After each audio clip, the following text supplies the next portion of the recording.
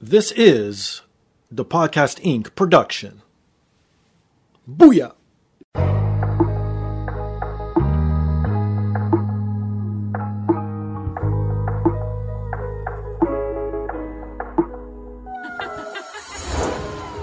And now, this is the moment podcasting fans listening around the world have been waiting for.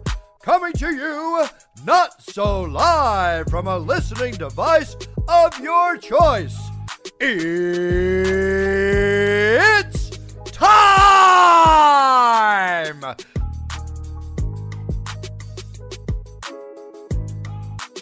Podcasting out of this corner, a mixed martial talker, holding no professional record. He stands at 6 feet 1 1/2 inches tall, weighing in at whatever he feels like.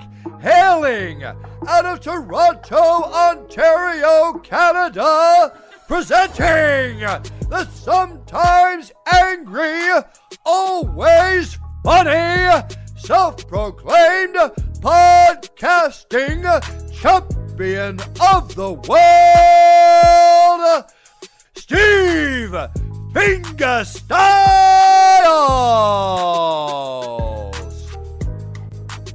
So, welcome to another rendition of the podcast. I am here once again, always again, and brought to you by First Row Collectibles. If you're into nerd culture, if you're into sports memorabilia, if you're into wrestling memorabilia, please visit firstrow.ca. Use promo code THEPODCAST20 to receive 20% off. They got a ton of stuff from the wrestling world, from all the major sporting leagues, comic books, new, old, signed memorabilia, you name it, they got it. Best thing is they ship worldwide. Even better, they update daily. So please visit them at firstrow.ca. If you're into video games and books, please visit bossfightbooks.com for great books on classic video games. You'll find titles like Mega Man 3, Kingdom Hearts 2, GoldenEye 007, and so many others. Everything you see on their website's available in paperback and ebook format, so please check them out at bossfightbooks.com. And if you want to support me directly, you can visit my merchandise store at tpublic.com or scroll down on today's device. It's embedded right there in the description. Click on that link, takes you right to the merchandise store. I got everything from hoodies to t-shirts to travel mugs. Anything you need or want, it is there. But the easiest thing, the best thing, the freest thing to do to support the show is rate, subscribe, review on all major platforms, most specifically Apple Podcasts, TuneIn, SoundCloud, Spotify, and iHeartRadio. So this week's guest is an assistant director who has worked on a ton of projects from TV to film and is the co-founder of Macroverse. Returning guest, Adam Martin. Hey, Steve. Thanks so much for having us back. I'm excited to be here. No, I am very excited myself, but my friend, we are not alone this time. You have brought someone else with you who is also the co-founder of Macroverse, oddly enough, whom has pretty much worked on every type of entertainment from video games to comic books to TV. Eben Matthews. Hello. Very. I feel like you need to be announced that way everywhere you go. There's something very, this is just a fantastic announcement, yes. That's the clip from the show. I'm just going to use that every time I have a meeting with someone. I know, right? Put it on your phone. Just hold it up. And that's it. You're good. My new voicemail. I love it. Yeah. Well, gentlemen, thank you very much for being here. Again, Adam, glad to have you back. Eben, first timer. Before we get to Macroverse, before we get to some projects and all that, let's get to know Eben a little bit. People know Adam, big time, worked on Transformers, worked on a bunch of TV series. So we got into the nitty gritty of what Adam used to do before the Macroverse. But you yourself, Eben, like I named it, entertainment, video games, TV, film, whatever you've worked on in the past. How did you get your foot dipped in entertainment, and what was like the first project that got this whole ball started?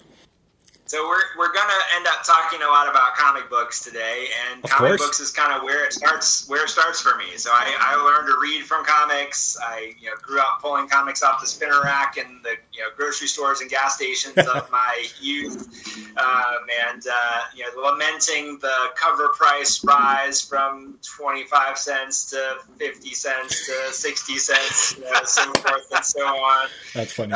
So comics have been a part of my life as long as I can remember. I have, as a lifelong collector, I've got my 25 long boxes at this point. Wow. And, kind of on from there. So it really does start for me, with this love of this art form, this kind of aspiration. Of course, I I was the kid that thought I was going to grow up to be Superman, and then realized I wasn't from Krypton, so I pivoted to Batman because then I just needed to be a rich guy with cool toys.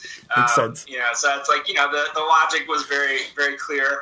But along with that, I've been drawing my whole life. So I started drawing when I was 2 years old. Okay. My mom and dad are both studio potters, so they were very supportive of, kind of that creative endeavor, kind of love of creativity and making marks on paper that turned into, lots of other things. And so I'm probably one of the few people that my parents talked me out of going to law school to go to art school. So wow. I was like, I watched them, and this is kind of the double side of that coin. Like they were feast and famine of that kind of creative lifestyle.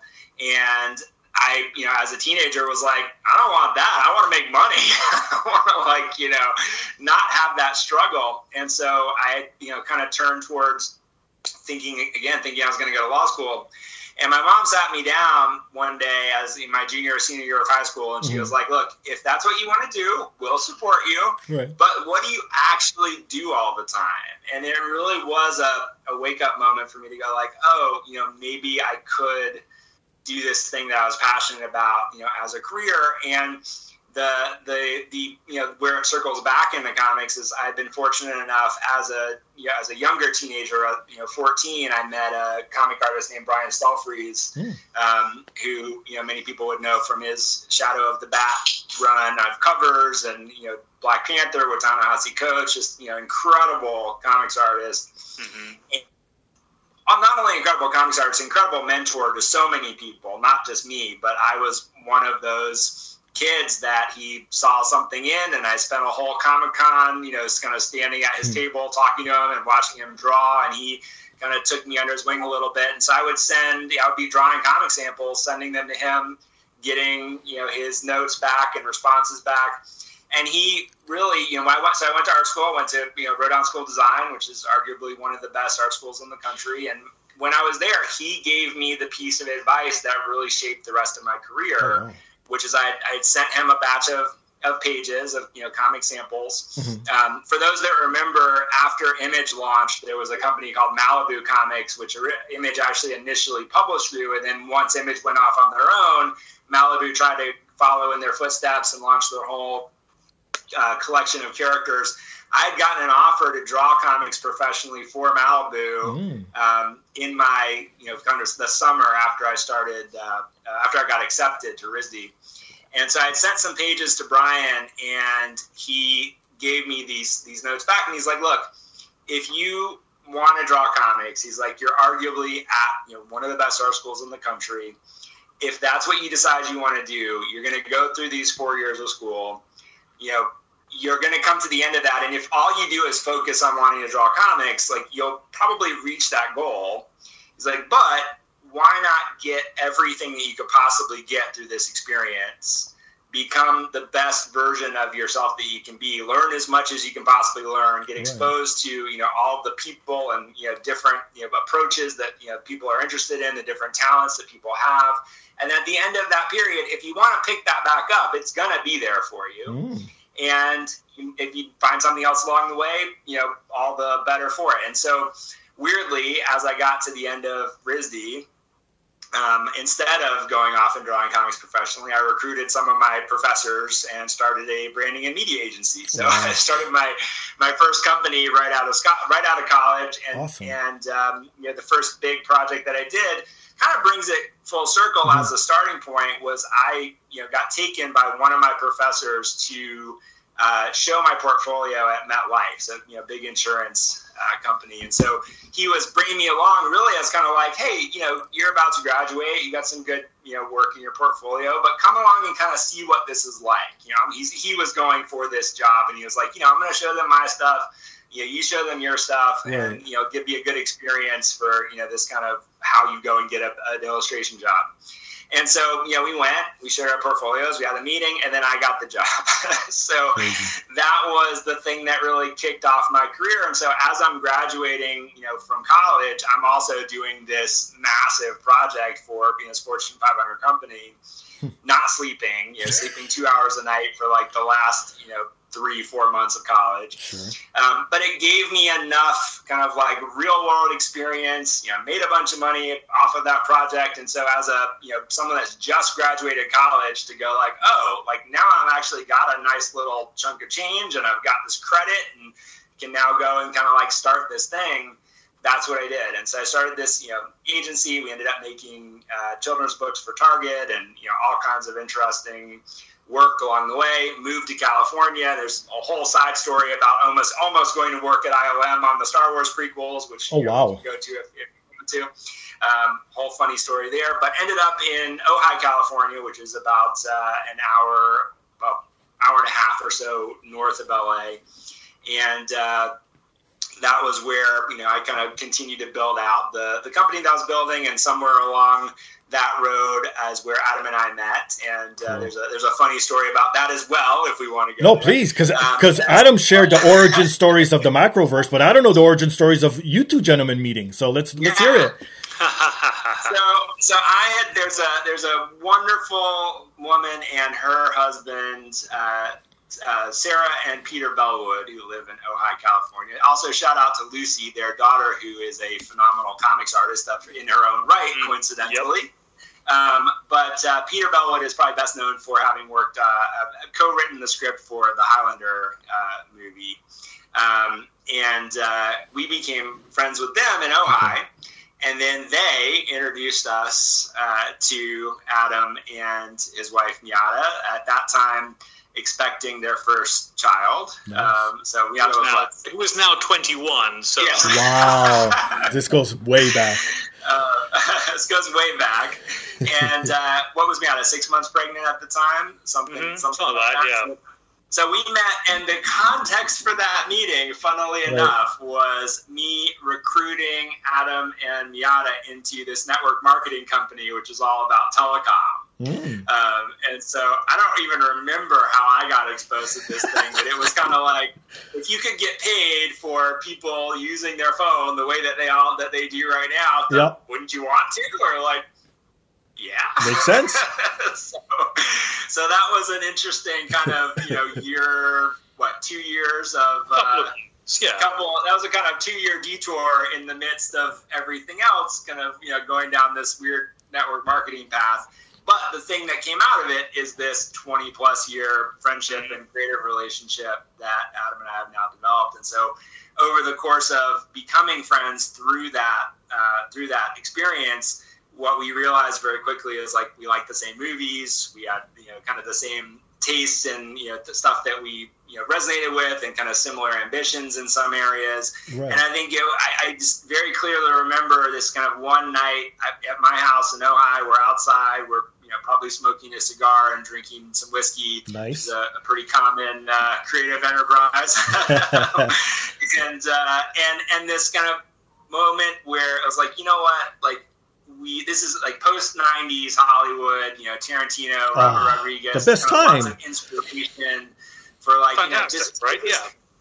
But it was the era, the energy of like you could go do something yourself. Like, right. You didn't have to be constrained by just getting a studio movie or like this was a moment in time where it felt like you could just put the pieces together, grab some friends, go make a movie. And so we were like, that's what we want to do. We want to, let's write a movie. Let's become famous directors. Let's go do that thing. Of course.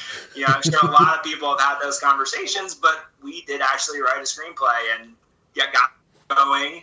And we wrote a TV pilot, which got, pretty close, which again, it literally got killed by The Walking Dead. So there's a whole story there as well. Wow. Timing is everything, as they say.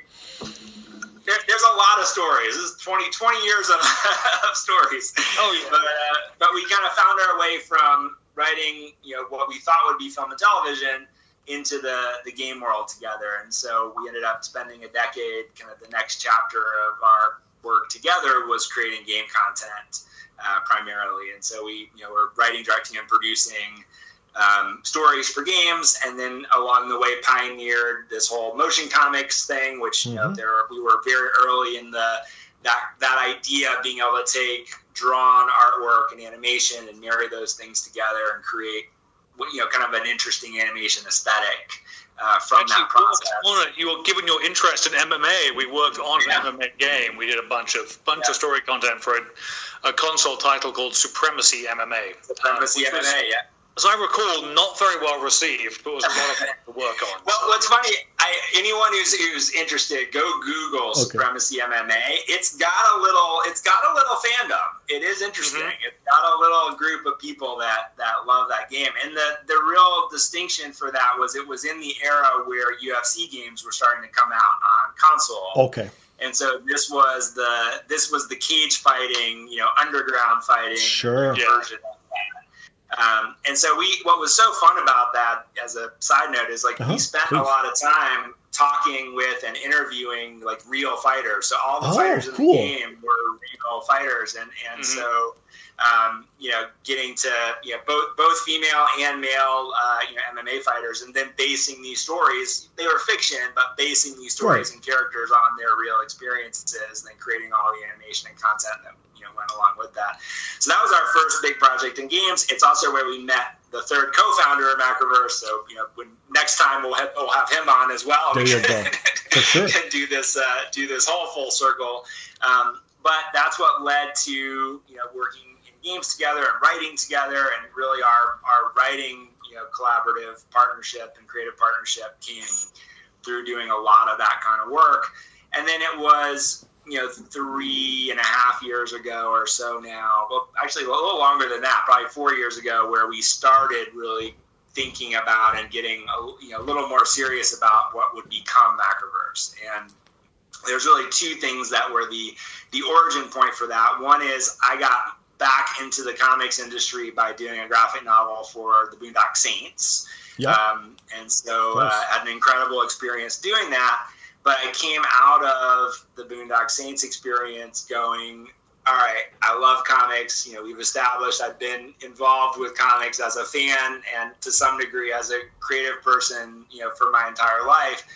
And that experience of creating that graphic novel was both incredibly exciting and also at the end of it kind of a little disheartening, in that what I saw was the barrier for independent comics creators to be successful in comics is just unbelievable in some ways. Like the 1 in a million shot to not just, forget about having a hit, like just making a living as a comics creator is very challenging. And so that was something that we felt like, we love this medium. We want to do more work. We want to tell more stories. We want to create more of our own content, in this medium, but we didn't want to do it that way. And so that combined with this experience in creating apps and working in games. And at that point I had done a bunch of digital, kind of work as well as far as user interface and, kind of working on products and helping to create products. And so all those things came together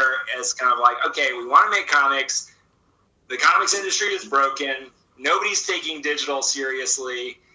Is there something here that, we could do something special around? And that was the initial kind of origin point that kind of led to what has now become Macroverse.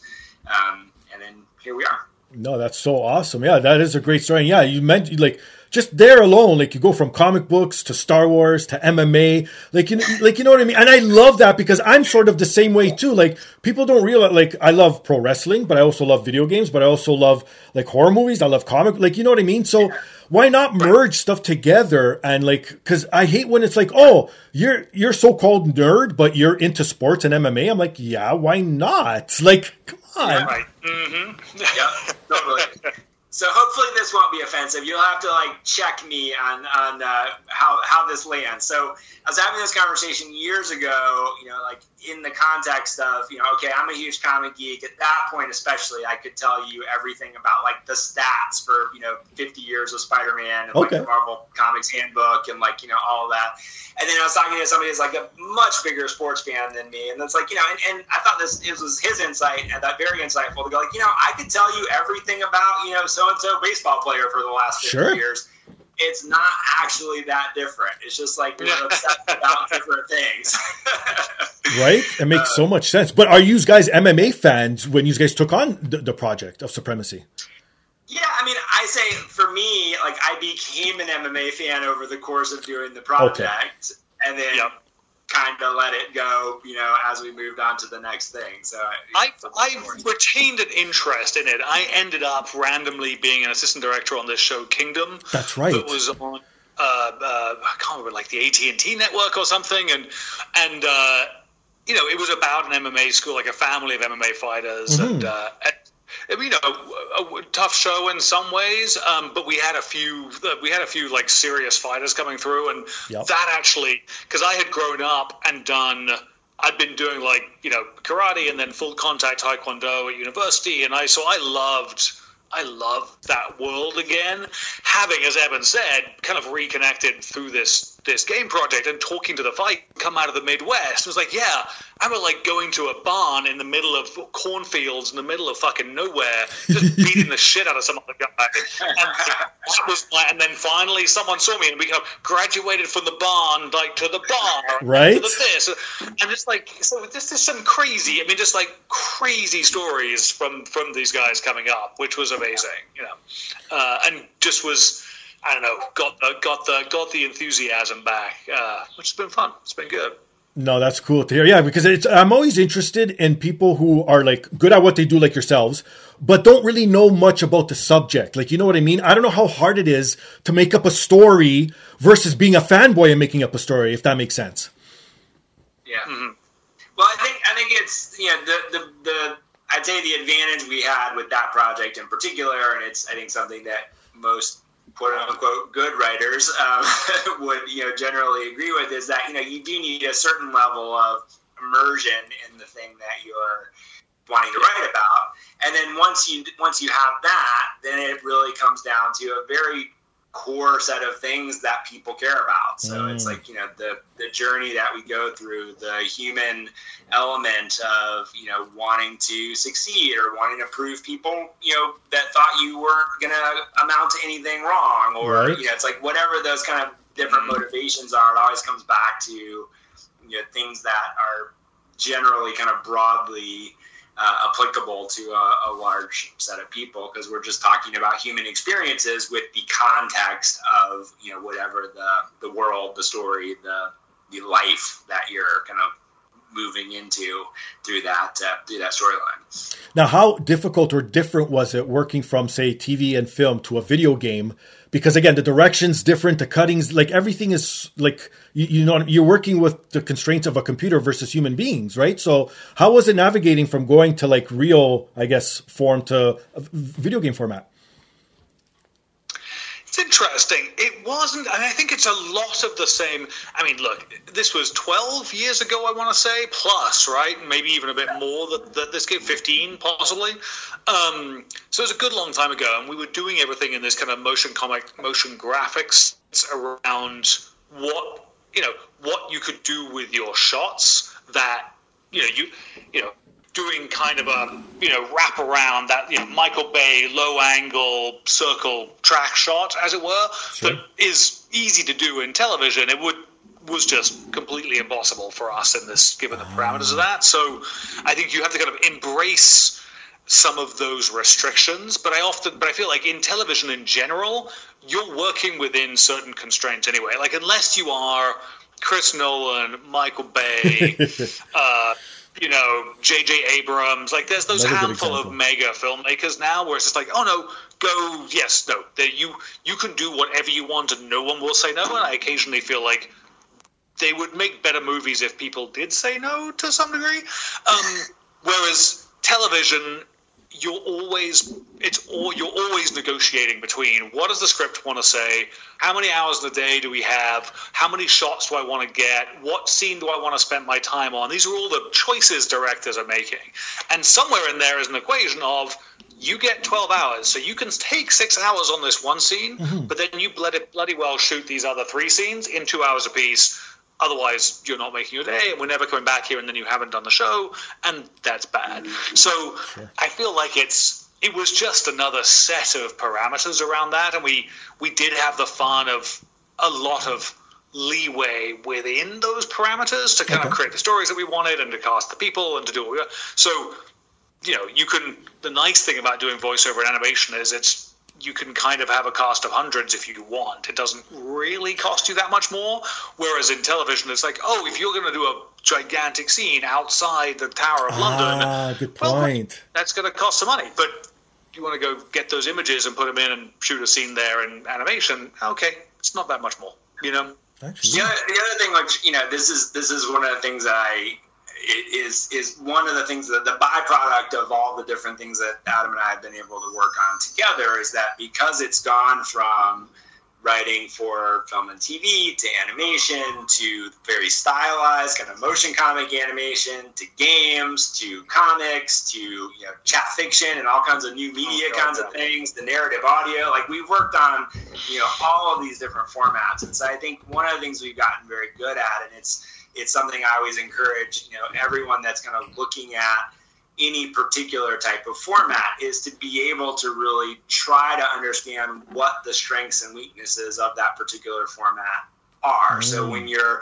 you know, doing something, just as Adam says, it's like when you're doing something for TV, there's a particular set of constraints that exist there. If you're doing something that's purely meant to be consumed as audio, there's a very different set of constraints that, you know, exist there.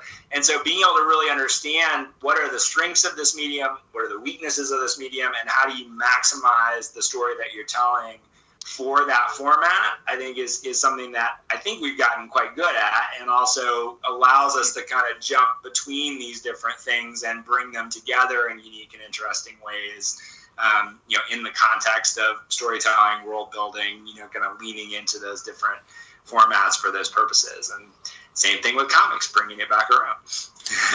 Yeah, no kidding, right? Okay, and the other thing, like I said, you mentioned Star Wars prequel. Okay, please, let's rewind. I'm a huge Star Wars fan. Been a fanboy forever. This is a quick version of that. So, yes, go for it. So in addition to my lifelong comics fandom, Star Wars is the other kind of North Star of my geek fandom, for sure. And so, you know, while I can sit here and give you all the complaints that many fanboys have, you know, over the last couple of decades, at the core of my being, I am still on that hero's journey. Yep. So, so when the prequels got announced, you know, I was absolutely as excited as anyone could have been. This is like right after Kenner started re-releasing the, you know, first waves of new action figures, and I was, you know, scouring the shelves at Target every week for, you know, trying to find those. I was still in Rhode Island. There was actually a Hasbro store in Rhode Island, and we had a friend that worked at Hasbro, so I would get to go, like, get stuff early at the Hasbro store. So I've got, like, the long lightsaber. I mean, we're getting deep here. I got, you know, long lightsabers. I got, like, you know, one of the misprint cards for Lando, like, you know, some of that kind of like real grail stuff, especially at the time. So super excited. Prequels are coming. I'm graduating college. You know, I've done this MetLife job, you know, everything we talked about. And I was just like, you know what, like the dream job for me would be to go work on these Star Wars prequels. Like character design has always been one of my kind of creative loves. Like, you know, that's like something I really feel like I'm good at. And it's like this kind of world building through what, you know, how through the medium of like how characters exist in a world, what they look like, what kind of stuff do they have, like, you know, all those things. And so I was like, if I could go work in the art department on these prequels, like that would be a dream come true. And so, you know, I didn't know anybody at Lucasfilm, couldn't find anybody at Lucasfilm. Okay. I was like, I'm just one of those people where it's like, if I get determined enough about it, it's like occasionally I'll just do something kind of crazy. And so the crazy thing for me was like, I'm just going to fly to San Francisco, go to San Rafael and try to find someone physically there to, you know, show this portfolio to and try to get in the door. Nice. By sheer determination and luck. So I did that. Went to San Francisco, went to San Rafael. I managed to track down, and this is like pre-internet, iPhones, like, you know, so managed to track down through the phone book Steve Sansweet, who anyone who might have seen old documentaries on, you know, Star Wars collectibles, like Steve Sansweet was the guy. He used to be employed by Lucasfilm to be like the cataloger of everything ever produced by Lucasfilm, the movie. So it's like warehouses of every single action figure, every single book, every single thing that ever got, you know, produced as a collectible. So I managed to track him down, And through whatever sheer force of will, luck, spirit, whatever, he told me the person I needed to be in touch with was Doug Chiang. So Doug Chiang was the lead, concept artist, head of the art department on the prequels.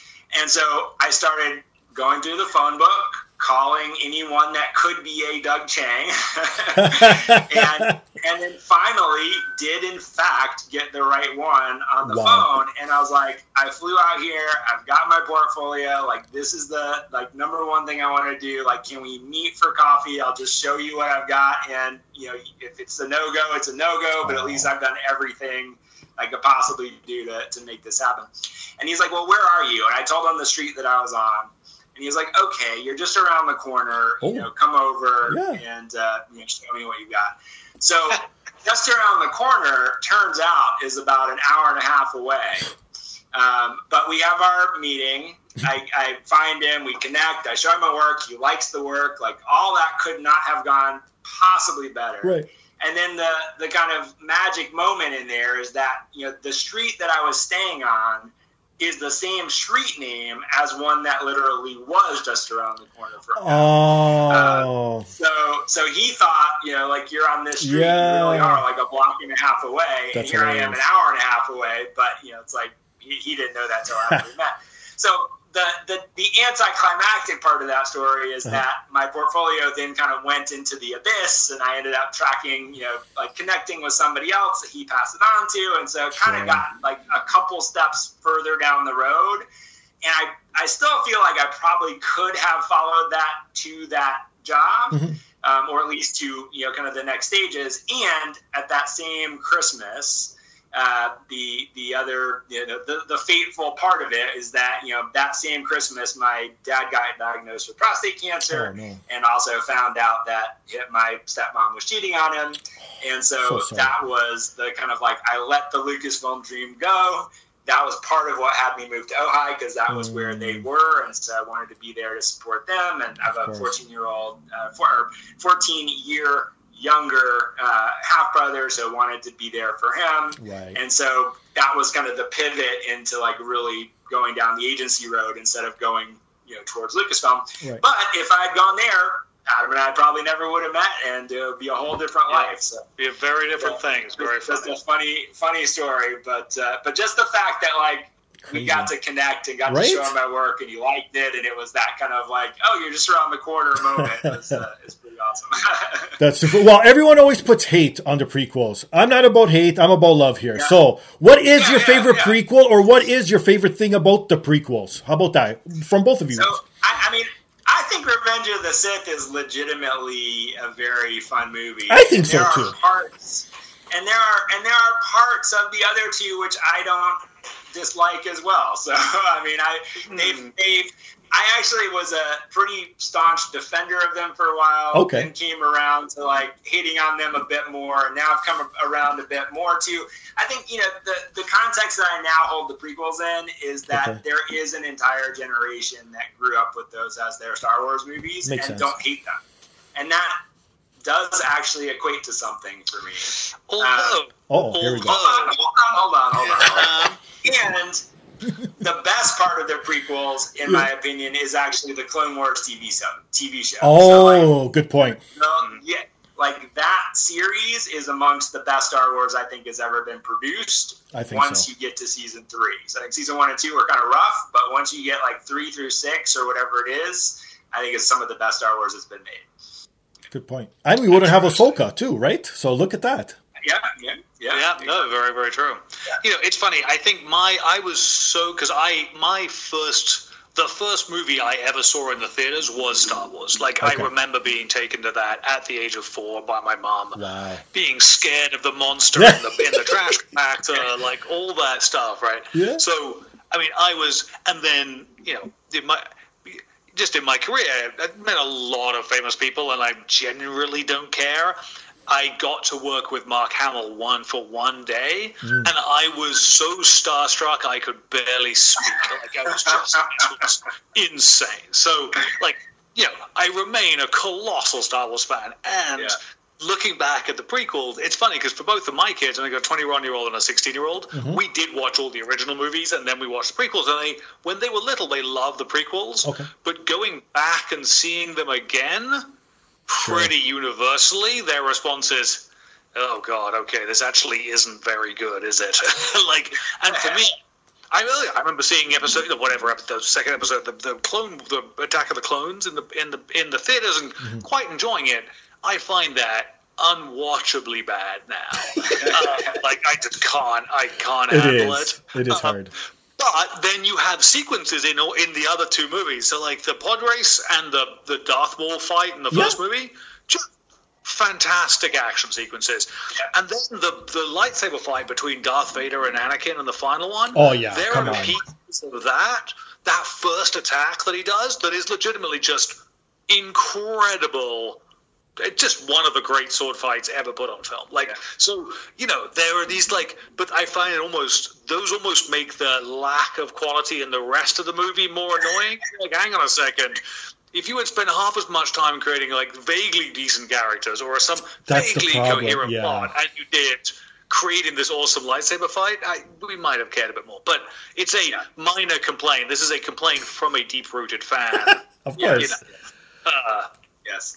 Meanwhile, to really stir up some controversy, there is a 2-hour episode of our own podcast that we put out for a while for anyone that wants to go track this down, which is my full defense of The Last Jedi. So very, very hot take on that one. And to me, there is no Star Wars movie that fails as badly as the last of the sequel movies. I would pretty much agree. See, I've had this conversation in the past with other guests too regarding where I love the take where everyone is different who loves Star Wars, but we don't hate each other. You know what I mean? If that makes sense. But there's a little bit of everything because you have Andor now, which pleases our generation because we're older, so we grew up with Star Wars. But then I also love anything to do with Jedis. So Ahsoka came out of nowhere and it was holy shit, this is fantastic too. And then you have The Mandalorian, which has nothing to do with Jedi. Well, I guess you got Goku now there, but still, he really doesn't know too much of the Force, so you can't really count. But at first, it was all about The Mandalorian, you know what I mean? So it's so there's a little bit of everything. And then you got the animated series. You could go back, you can read their novels, you can read the comic books. If you don't like a certain part of Star Wars, there's something for you in the universe. And that's what I love about what Lucas created. I completely agree. And now my hope for the Star Wars universe as a fan and as a creator is that they are now brave enough to move beyond everything that we've known and explore some new territory. And that to me is why Andor was so successful, is it felt like we're very much still in the Star Wars universe. There's no question we're in the Star Wars universe. But despite its tie-in to Rogue One, this was something new. It felt new, had a different tone, had a different experience. And that doesn't mean everything needs to be more mature in the way that some people, responded to Andor. But I think I'm ready for stuff, in the Star Wars universe that's show me new characters, new areas, new conflicts, new things that, we haven't explored yet. And then at the same time, I very much did enjoy Ahsoka as well, and I'm happy to keep revisiting some of that. But I think we need both now to kind of fuel the nostalgia that we all have as fans, and to genuinely open up new territory at the same time. Well, there was that interesting moment where they had recruited David Benioff and Weiss, right, from Game of Thrones, to go and do what was theorized as Knights of the Old Republic, and that would have been really interesting. That would have been a great series, because I think I have a fundamental problem with prequels, spin-off series, all these other things, prequels especially, when it was the huge failing of Solo, and it was one of the reasons for me that Andor, as much as I liked it, there's still this fundamental underpinning of not failure, but just of lack of tension, is because if you're doing a prequel about a main character that shows up later, there is suddenly zero stakes for that character, because fundamentally they survive. Of course. And that's one of the I think actually Rogue One worked as well as it did, is it tied beautifully into this world, but it created a whole lot of set of characters, and they all fucking died.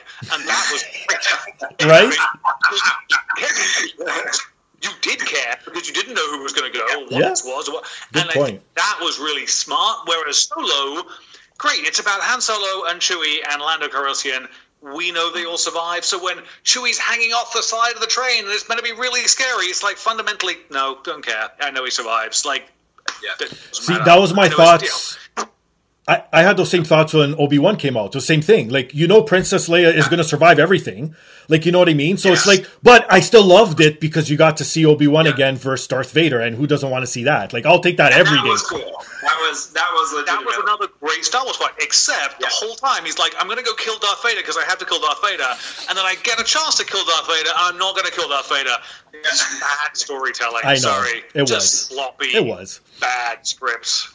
But hey, sloppy scripts could still be fun, right? So it can absolutely still be fun. There's not denying that. It's one of my world entertainment is littered with fun, sloppy scripts. My favorite podcast. How Did This Get Made? Do you know that one, Steve?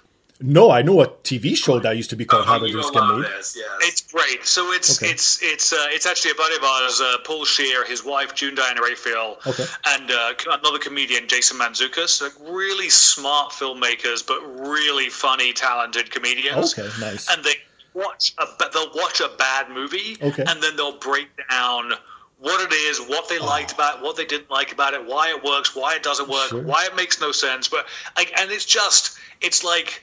They're such fans of movies and they're so movie literate that it's always really interesting, but it also tends to be just very, very funny. It's great, yeah. Oh, that's the best. Definitely recommend. Oh, that's awesome. Well, the last time I had you on, Adam, too, I asked you if you ever wanted to work with other franchises or teams, and now the Macroverse has teamed up with Stupid Buddy Studios, the team behind Robot Chicken. Come on, man. Like, it's like we put this out in the universe when we last talked. Oh, my gosh, Steve. Thank you. Yes. I'll take full credit. Full credit right here.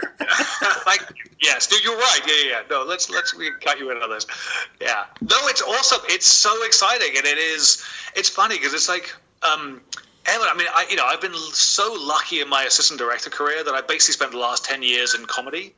And there is something, and it's been with a lot of just ridiculously talented comedians and smart writers, and there's something just so, it's just such fun. Despite working long days, difficult, there's, production is hard.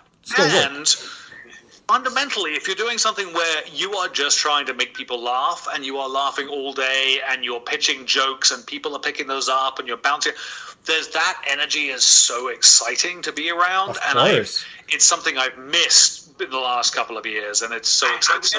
I'm going to interrupt for 1 second just to tease the people listening to this point, because we're going to talk about this project. It's going to be very cool and very fun. You're going to want to know more about it. I'm going to go ahead and spoil the surprise that we're doing it as a Kickstarter. You're going to want to back it. And if you stick around to the end, Adam is going to tell you about casting dicks. That's the All right. Now, for sure, everyone's going to stay tuned. That's great. Like, do this to me occasionally. He'd be like, "All right, Adam. All right, we're trying to kill. We're killing a couple of minutes. We're waiting for a guest to come with something. Adam, tell the dick story again." Oh, God. It's a go-to. You'll know why. But all right, fair enough.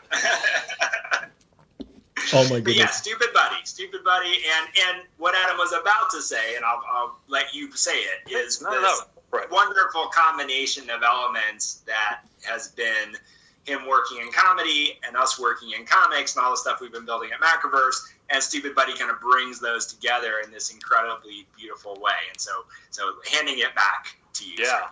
No, it's great, and it's been, I think, they are, obviously so well known for Robot Chicken.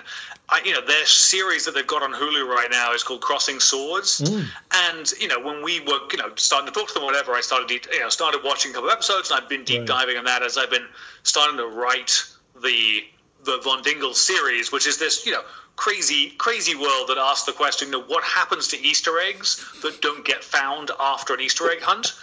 They grow little arms and legs, and they run off, and they have little Easter egg, little communities that they have, and they develop their own lives, and they live out rich and fruitful existences away from the human eyes. That's awesome.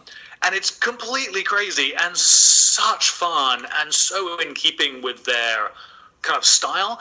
And watching Crossing Swords on Hulu again, it's just they're so funny and they're so smart and it's interesting and it's clever, but it's also there's this underlying sweetness to everything that they do. Like their lead characters tend to be very truly good, sweet people who want to do the right thing in the face of adversity, and bringing that same, we're going a little more family friendly with their style with this series. But that's also its own, having some of that edge and some of that fun that they have in their other work in this slightly more family-friendly context is it's just fascinating and fun and funny. And they, as a team, I mean, Evan, it's been a while since we've been on these kinds of calls, but you're trying to have business calls and you've only got 30 minutes to get through something, and you're spending the first 20 minutes laughing because everyone's pitching jokes and cracking each other up and have these ideas. And it's like, all right, shut up a second. We've got to actually make a decision on this thing, right? But it's so great. It's so great. I think, and just to give a little more context, so, Stupid Buddy, obviously, well known for Robot Chicken. I've been, a consummate consumer of Robot Chicken since it hit the airwaves and, everything that they've done. And I think that real kind of pioneers of stop motion for television in a lot of ways as well. Yeah, good point. And so, their range of things that they've created over the past, 20 years as a studio actually is pretty mind-boggling. Stuff that maybe, some people don't even realize, like some of the Simpsons couch gags and, the costumes for the Masked Singer is, stuff that came out of their studio. So they've done this incredible body of work. And then this is their first foray into the world of graphic novels and into comics. And so we were fortunate enough to get connected to them. And I think it's actually something we can kind of claim a little bit of a role in that we've developed over the past handful of years, is helping to kind of Sherpa people that have never made comics and graphic novels into the world of comics and graphic novels. And I think because we speak film and television and animation, we are quite able to help the people that are from that world kind of cross over into the world of comics and graphic novels. And where do those skill sets line up, and what are some things you need to keep in mind that are a little different, and kind of tying back into some of our conversation earlier. And so as it's turned out with this series, Harvard team. Harvard, yes, the fourth, thank you, who is one of the owners of creators of Robot Chicken, one of the owners of Stupid Buddy with, Seth Green and their other partners. So Harv is the creator of this world, Von Dingles, and then he and Adam are co-writing the book together. Nice. We've got this incredible artist that we've worked with over the past, handful of years who's come on to illustrate it, named Patrick Williams. And it's just been this incredible joy to, bring the Stupid Buddy, Robot Chicken, Crossing Swords, sensibility to a new art form. And so I think to me, that's one of the things that's most exciting, is kind of getting that aesthetic that we like over here in animation and getting to see it expressed in a new way here in, as a comic and graphic novel. And then there'll be, other stuff that comes from that down the road as well. Nice. But Harv has this whole world of, what are these Von Dingles? Oh, how does it that's work? awesome. And, how do they interact with each other? And how do these societies spring up? And even the name Von Dingles comes from, these eggs gathering around this 100-year-old beer cans that have been abandoned, off to in some, sequestered area where the name of the beer company is the Von Dingles Beer Company, and so they become the Von Dingles, and this centers on our hero Clark, who is an outcast. He's got friends, but he's a little bit of an outcast because he doesn't have a face where everybody else has a face, and so that creates interesting story challenges, but also some fun areas to play with. And then there's a half egg, half robot, which, the jokes just never stop coming, called the Pecker. So, I so desperately want to call this thing the Pecker Rises, but, I can't stop on that one. And so, this it's just, there's so many fun elements coming together, and being able to do this with them and do it in this medium that we love is really just a joy. And we think people are going to love it who decide to come along for the ride. No, what I've seen and what I've heard so far looks amazing. Like Adam sent me some artwork from it, and it looks like almost a video game. Like I could see this being eventually into a video game series. Speaking of video games, like, you know what I mean?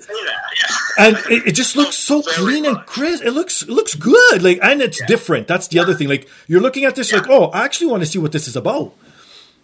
Yeah, thank you. Well, that's a big shout out to Patrick. So Patrick is the artist. Again, we worked with him on a couple of other things. He's got a series. We haven't even mentioned we have a mobile app which is on iOS and Android, which has about 50 different series on it right now. Mm-hmm. But Patrick did a series for the app called Basic Space, and what I fell in love with Patrick's work. So again, lifelong comics fan. I would say it 10 more times by the time the show is over. But I remember so clearly, like, the early days of the 80s indie, like the first wave of indie comics, which like Ninja Turtles, like that kind of raw, kind of rougher kind of, style. So you've got, on the one hand, you've got, the tail end of like the Jack Kirby era. You've got the kind of Neil Adams, very clean, like heroic, kind of figure work happening at Marvel DC. Mm-hmm. And then all of a sudden this like black and white, rough indie kind of explosion of creative work starts to hit comics. Ninja Turtles probably being the high water mark as far as the characters that people know from that era. But Patrick's work to me fits this kind of very interesting middle ground between having this kind of indie aesthetic in some of his line work and his kind of drawing style, but also this very polished professional kind of caliber to the illustration work that he does. And he actually is a professional. He's been a professional comics artist and graphic novelist for a decade. He runs the art department and oversees the kind of comics and graphic novel department at one of the art schools here in California. So it's like, this is not only something that he does himself, but helps other people learn how to do and teaches this art form. And so it's just it's been so cool working with him and then with Harv and Adam on the story to kind of find what does this world look like. And so, going through the character design process and now creating like little comic strips, which we've been, starting to put out as well. They have been such fun to do, it has to be said. And I think that was, there was this kind of, we knew there was this world with these three characters, Clark and his two friends, Vigor and Brittle. Right. And, looking at, we knew out of the gates for the Kickstarter, for the campaign, it was like, okay, a little bit of comic space. We kind of wanted to set up this big story that we were trying to tell, but then we just also wanted to have fun in this world. And so, Evan and I were chatting. I was like, look, let's start just brainstorming some of these little 3-panel strip ideas. We've got these 3 characters. They can be funny. We can put them in different situations. And it's, you're onto a good core concept when you cannot stop spitting out funny ideas for these things. And that's been the thing. It was like, oh wait, we've got, I can sit down for 30 minutes to rattle out 5 of these, and Evan throws another half dozen in here. And it's just, before you could feel like, wait, we've got a whole fucking book of these things that we can just do quite aside from anything else. Like, that's when you've got a cool idea. That's where I think the fun of what Harv put together in creating this world, and then the fun we get to have playing in it, that's when you've got something that really works, when it's easy to be creative in this world. Let me play the role of shameless self-promotion. So we are super excited about this project. We're about 75% funded on Kickstarter right now. So we would absolutely love anyone that hears the show to go check it out. Consider backing the project. Don't consider backing the project. If you like Robot Chicken, if you've liked anything we've talked about today, back the project. It's going to be awesome. And one of the rewards is a free year in our app, which is So that is good. It also gets that's true. Everyone that backs it gets a free year on the app, which is worth $50 in and of itself. That's awesome. And the thing I so desperately want to see happen, so Harv threw himself in the line of fire here, quite literally. Once we hit that funding goal, we are going to record live a slow motion video of Harv being egged. So this is one of the co-founders of Robot Chicken and Stupid Buddy Studios. We will be live streaming him getting egged in the face, in the head, with That's awesome. Yolk splattering everywhere, and we will also capture it in slow motion to share with everyone who backs the campaign. So if it wasn't cool enough already, come on, that is worth your hard-earned shekels. And it has to be said, he has a magnificent beard. I mean, Steve's, yours is not bad. His is like full Viking. Oh wow! Okay, gotcha. The idea of eggs getting into that is no, that's even worse. Oh yes. Oh man! So yes, please support the cause just for that alone. Come on. Exactly. Oh, that's okay. One last thing before I let you guys go, and we wrap this up, and you get to promote some more stuff. Now, we talked about, you did video games. I brought up video games. I'm a huge video game fan myself. It's probably my favorite form of entertainment, to tell you the truth. Can you ever see video games ever being in the macroverse? Oh, 1,000,000,000%. Love it. We're primarily focused on comics right now for a bunch of reasons, but the real vision for what we're building is a new kind of entertainment studio. And so comics, graphic novels, digital media, games certainly become a part of that, and then ultimately on into animation, film, and TV as well. So when we think about these different, worlds that we're working in, building, creating, ourselves and with collaborators, it's really through that lens where, we're often already thinking about, what could the game that's associated with this be? What could the TV show that's associated with this be? So, I've been preaching, for a decade that I think the future of all of this is multi-experience, multi-format. And I think, watching my kids play Roblox and, live on screens as much as we allow them to, has only confirmed, this thesis, for me over and over and over again, that we now have access to anything that we could possibly want at any time. And so our opportunity as storytellers, as creators of content, is to think about how do we give people lots of different doorways into these worlds, into the characters that we love, into the journeys that we want to participate in. Mm-hmm. And so to me, that's what's so exciting when you think about building a new franchise, whether it's Von Dingles or our own series like Dead Town, which is this very crazy post-apocalyptic zombie world, all the other things that we're working on. It's like being able to look at that as a construct, as a universe, as a world, and say, what is the TV show version of this? What's the story that's best expressed as a TV show? What's the story that's best expressed as a graphic novel? What's the experience that's best expressed as a game? And then how do you tie those things together in a way that's elegant, that feels natural, that feels native, that is not like, hey, it's a cash grab and I'm just bolting stuff on because I can, but it's all additive to the overall storytelling experience. And so that's the bigger vision for Macroverse, and it just so happens that we see comics and graphic novels as the perfect way to start to build that foundation that grows into that. So the short answer is yes. There you go. So please subscribe, but I'll let you guys promote your stuff because I'm sure you'll do a lot better job than myself. So please promote what you want to promote, socials, where people could help you guys out, the Kickstarter, everything. Go for it. So the main thing we're excited about right now really is this Von Dingles campaign. I would encourage, again, anyone that's listening to just check out the campaign. Help us get egg. Help us get egg on Harv's face. And beard. And then if you're interested in kind of the broader scope of what we're doing, we do have a Discord server. So that's discord.gg/Macroverse. And Adam and I like to connect with people that are storytellers, that are creators, that are curious about the world of entertainment and fans of this kinds of all the stuff that we've talked about today. We would love for you to just come be a part of this community that we're building. One of the things that people have the opportunity to do inside of that is jump in and create their own stories, utilize their own characters, their own concepts inside of these worlds and franchises that we're building. And so there's a whole thesis around all that, which we could talk about, at another episode. Sure. But I think there's a lot of opportunity at whatever level of participation you're interested in, from the casual. Just give me great stuff. We've got a lot of great stuff we can put in front of you through the projects that we're working on and through the mobile app, which, again, has a bunch of great content on it.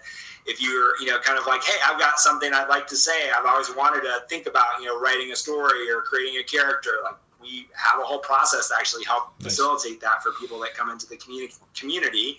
And then if you're someone that's already a creator of some kind, or you're, ready to kind of jump to the next level, we've got some ways to participate in that with us as well. So we like to kind of think about this as like, wherever you see yourself on that spectrum, we are building something for you to play inside of. So that's, again, the Discord is discord.gg/Macroverse. You can also find me primarily on Twitter or X, which is at Ebbenverse. We are also on Instagram, primarily at Macroverse HQ. And I'll let Adam give his socials as well. Yeah, no, Macroverse is the best place to find me as well. I'm not as active on the other stuff, but Adam DP Martin on Instagram is also a way to find me, but that tends to be a little more personal, a little less fun, a little less business. Yes. There you go. And for myself, you could find me on X under Fingerstyles, or you can follow the podcast on X, the podcast app. Email us your thoughts, suggestions, comments, anything you want to get off your chest at thepodcastdapp@gmail.com. You could also find me on Instagram under Fingerstyles, Threads under Fingerstyles. Just Google Fingerstyles. Everything podcast related comes up. It's very easy. I try to keep the same handle everywhere where I go. So if anyone's looking at whatever if I'm not on that platform, then it's not me. So don't worry about it. And please rewind to the top of the show. Support those fine sponsors, because if it helps them out, most definitely helps me out. And most importantly, please rate, subscribe, review on all the major platforms. All right, gentlemen.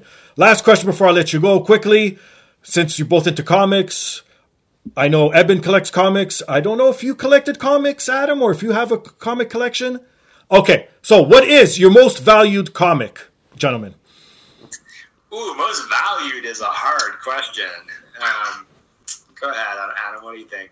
I mean, it's funny because my comic collection was all 2000 AD, so this an English publication, okay. And it got lost decades ago in a warehouse in England. Very Indiana Jones, funnily enough.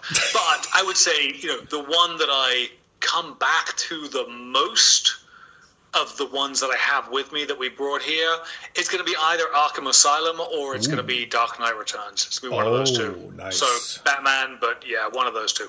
Great picks.